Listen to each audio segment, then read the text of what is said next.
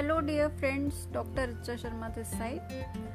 So today we'll discuss about the male infertility, about azoospermia, about how to evaluate, how to reach to conclusions, and how to plan the treatment, and as patient how we should be aware, what problems we are facing, how we will get the signs, symptoms, and when to approach the doctor. So, as you must be aware that there is a change in the lifestyle, change in the environment, and to add to it, new infections like corona are coming. So, obviously, many changes are happening not only in the body but in the environment. So, obviously, environment and nature we cannot control, but lifestyle modifications can be done. And to add to it, there is lot of stress to the patients due to the infertility. So we are seeing that there is a trend of rise in the male infertility, and it can be multifactorial in origin. We cannot pinpoint a particular specific reason as the infertility, and various changes in the lifestyle like smoking, alcohol, and lot of stress. Besides genetic reasons, some infections, trauma, these all can be the reasons of the male factor.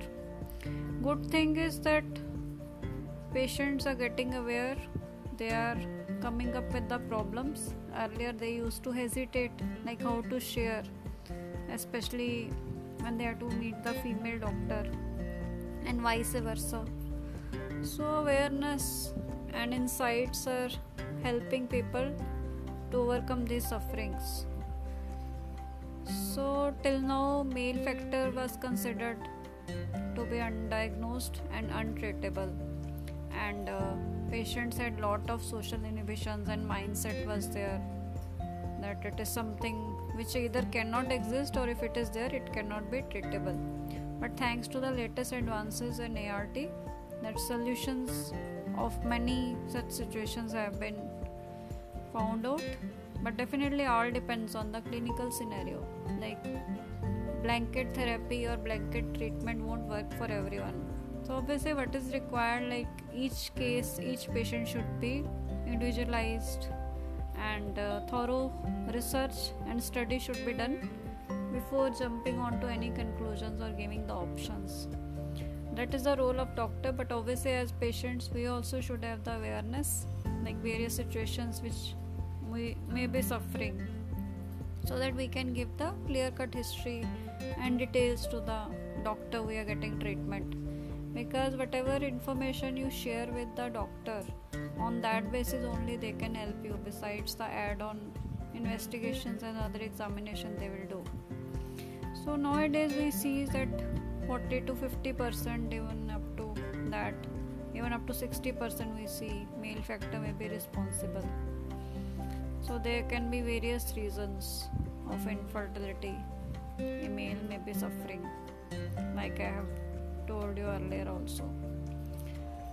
So now question is that male factor evaluation should not be ignored, and it should always be synchronized when we are testing the female partner and vice versa. So what is the purpose? Why we ask the patient to get tested? Obviously we have to see what are the reasons, what is the current situation, and if any problem is there or already diagnosed, so what is the current status, and whether that situation can be rectified, corrected, or it is irreversible, or whether they are in such a situation that they have to land up with the third party reproduction. So it begins with the first step, that is the clinically we see the patient, and to add to it, it is added with certain investigations, your semen testing is done on an average 2 times. Semen analysis is advisable in the gap of 2 to 4 weeks. Besides that, hormone test is done, and if required then genetic test and ultrasound investigation is done. That is a Doppler study. Obviously, like I have told you, that depends on the case to case. Like it is not like everybody has to do. So basic test is a semen test. Further investigations will depend upon the history of the patient and the situation. So what we see that for how long they have been trying any previous pregnancy or baby they have, whether they have any difficulty during contact. We see for any infection, fever, tuberculosis, any history of mumps, that is one of the reason of testicular damage. Besides that, there can be systemic reasons like liver disorder, kidney disorders, sugar derangements, diabetes. There can be spinal cord injury. They are the reasons for ejaculatory dysfunction and indirectly leading to male infertility. Besides that, there can be certain surgeries which may be affecting the testicular function or its normal descent, or maybe indirectly causing the obstruction, which can be rectified by the surgeon depending upon like what are the other situations, what are the condition and health of the testis, and how much damage and scarring is there. Like there is a condition called orchidopexy. It means there is difficulty or mal-descent of testis is there, or testis may have gone into torsion. So there can be obstruction due to reason like vasectomy is there, or some patients who have coincidental inguinal hernia for which they may have operated. That is one reason of the obstruction. So whenever we see the patient, we rule out all these things, and means whichever any surgery in and around the area, it can lead to the obstruction. So whether it is prostate, pelvic organs, urethra, scrotum, or any nerve surgeries or injuries are there, they can add to the infertility. Besides that, we also see like patient should not be on any medicines which may be the reason of male factor or male infertility. Like some medicines, they may have anti-androgen effect. Like in athletes, we see they take steroids, anabolic steroids to build up their body. So in start it may not harm, but slowly it will affect various organs, and testis is one of this organ, and it can lead to the hampering sperm production and the testicular damage. So besides that, we see like what kind of occupation patient has, whether they are exposed to any radiations, any heat, how much alcohol or any drug intake, smoking. So these all can.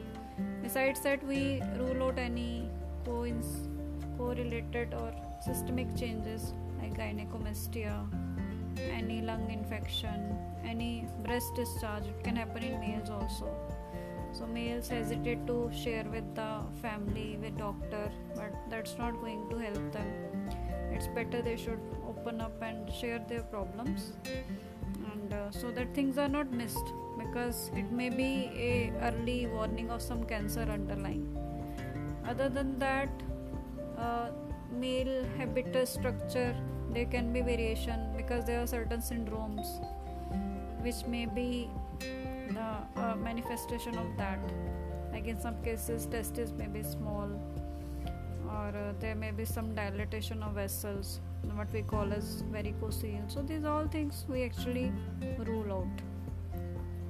So when we come across such situations, then obviously we correlate with the semen parameters, whether there is any sperms, its normal count, it is less, any motility issue is there, any morphology issue is there, or whether there is nil sperm, that is azoospermia. Correlated to that, we add on certain hormones like FSH, testosterone, LH, ultrasound, and various other genetic testing is advised, just to rule out that there should not be any such genetic condition which may be a contraindication for the using the donor sperm.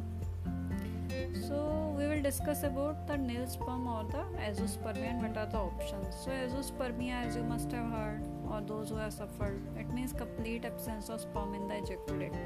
It can occur in 8% of the infertile men, and obviously we don't diagnose with one sample, we ask the patient to repeat it again, and if again it is the same thing, then obviously it is diagnosed as azoospermia.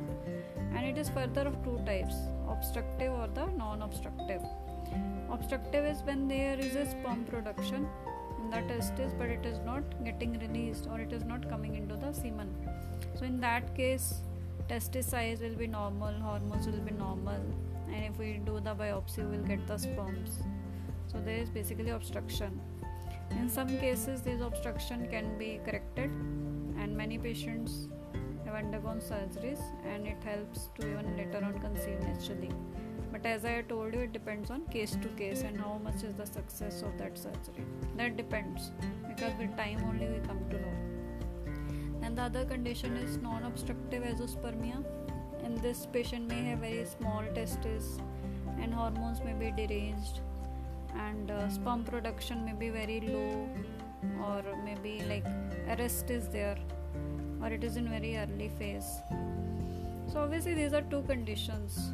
So it is not like with one test we will come to know. We can only give a prognosis or differential diagnosis, what we call. So ultimately the only way to know is to undertake the surgery, means surgical sperm retrieval. That is by various ways. So ways can be simple depending upon case to case. So that can be like simple techniques like with needle biopsy, FNAC, TISA, TACI, PISA, MISA is there, and the latest is the most advanced is the, not the latest you can say, but the most advanced. So we used to do that in bone hole, and to begin with, because it was a innovative technique, and definitely its cost factor is there, that is called micro-TACI. So micro-TACI, it's an advanced technique in which we help the couple to have the baby in patients who have nil sperms in the semen. And advantage is that in one go we are able to get samples for 3 to 4 IVF ICSI cycles, while with conventional biopsies it is only like one time you can do, and again if you need sperms, you have to repeat the procedure. So everything has its advantage and disadvantage. We have seen very bad cases in which we were able to get the sperms with a micro-TACI, but there can be exception to the rule. Sometimes everything is fine in the patient, but still biopsy won't help to retrieve the sperms. So ultimately, in nutshell, we can say till we operate, we do the surgery, only then only we actually come to know. So these tests give us the indirect findings that this can be the possibility. They are definitely not the confirmation. I hope this audio will be beneficial to all the couples who are suffering silently or have been going through these phases and find it difficult to share, or find it difficult to find the right source of information. So our aim is to share the information which is scientific and science based, so that couples can be helped, so that whichever doctor or IVF center they approach, they can approach with an informed and aware mind. So keep listening to us and keep following us. Thank you.